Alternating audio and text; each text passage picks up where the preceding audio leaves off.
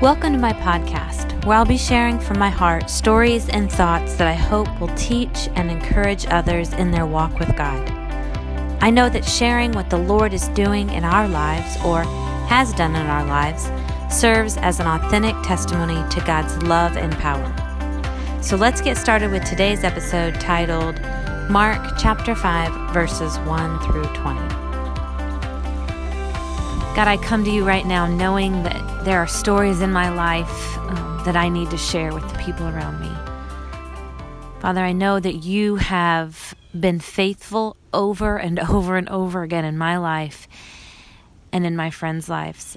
And I pray, Father, that you give us the boldness and the wisdom to know when to share those stories and when to speak up, Father, so that more people will know you.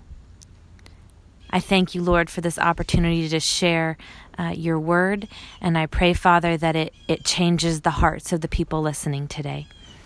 We love you and we thank you. In Jesus' name, amen. All right, so I was reading Mark chapter 5 today for my Bible study, and I want to share this story with you. It's 20 verses, so it's going to take just a minute here, but it's a really cool story that I'm sure you've probably heard before. So chapter 5, verse 1 says, "So they arrived at the other side of the lake in the region of Gerasenes." Sorry, I'm really bad at pronouncing names. Okay. "When Jesus climbed out of the boat, a man possessed by an evil spirit came out from a cemetery to meet him.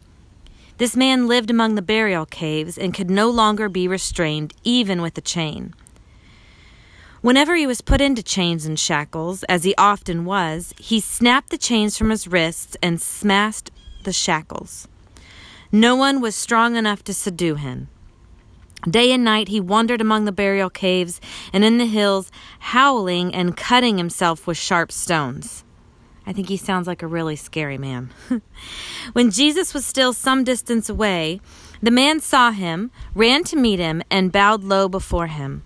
With a shriek, he screamed, 'Why are you interfering with me, Jesus, Son of the Most High God? In the name of God, I beg you, don't torture me.' For Jesus had already said to the spirit, 'Come out of the man, you evil spirit.' Then Jesus demanded, 'What is your name?' And he replied, 'My name is Legion, because there are many of us inside this man.' Then the evil spirits begged him again and again not to send them to some distant place. There happened to be a large herd of pigs feeding on the hillside nearby. 'Send us into those pigs,' the spirits begged. 'Let us enter them.' So Jesus gave them permission. The evil spirits came out of the man and entered the pig, and the entire herd of about 2,000 pigs plunged down the steep hillside into the lake and drowned in the water." It must have been such a frightening sight. 2,000 pigs. The herdsmen fled to the nearby town and the surrounding countryside, spreading the news as they ran. People rushed out to see what had happened. A crowd soon gathered around Jesus, and they saw the man who had been possessed by the legion of demons. He was sitting there fully clothed and perfectly sane, and they were all afraid. Then those who had seen what happened told the others about the demon-possessed man and the pigs. And the crowd began pleading with Jesus to go away and leave them alone. As Jesus was getting into the boat, the man who had been demon-possessed begged to go with him.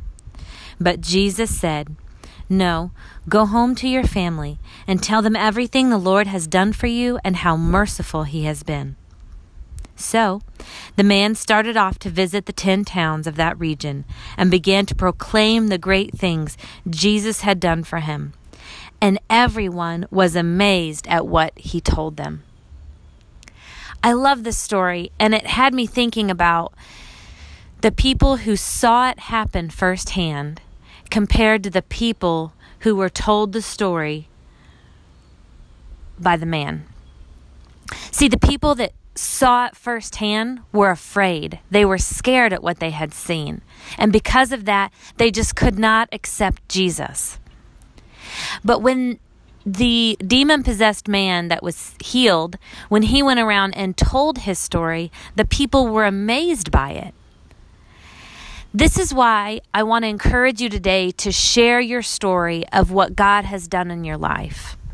I think there are times in people's lives where they might hear some preaching, they might hear some strong words for Jesus. They may even have experienced a miracle or Jesus personally in their lives, and it just scares them. It just scares them. And so these people need you and I to tell our stories of what Jesus has done in our life so that they will be amazed. I just want to encourage you today, based on Mark 5, verses 1 through 20, to make sure and tell your story to the people around you. Make sure that you let everyone know how Jesus has healed you, how he's restored relationships, how he has changed your heart, how he has forgiven you of your sins, how he's freed you from any guilt in your life.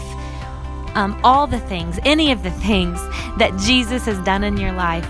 I encourage you to share those with someone today, tomorrow, any chance you get. It will amaze people, I am sure of it. Have a great day.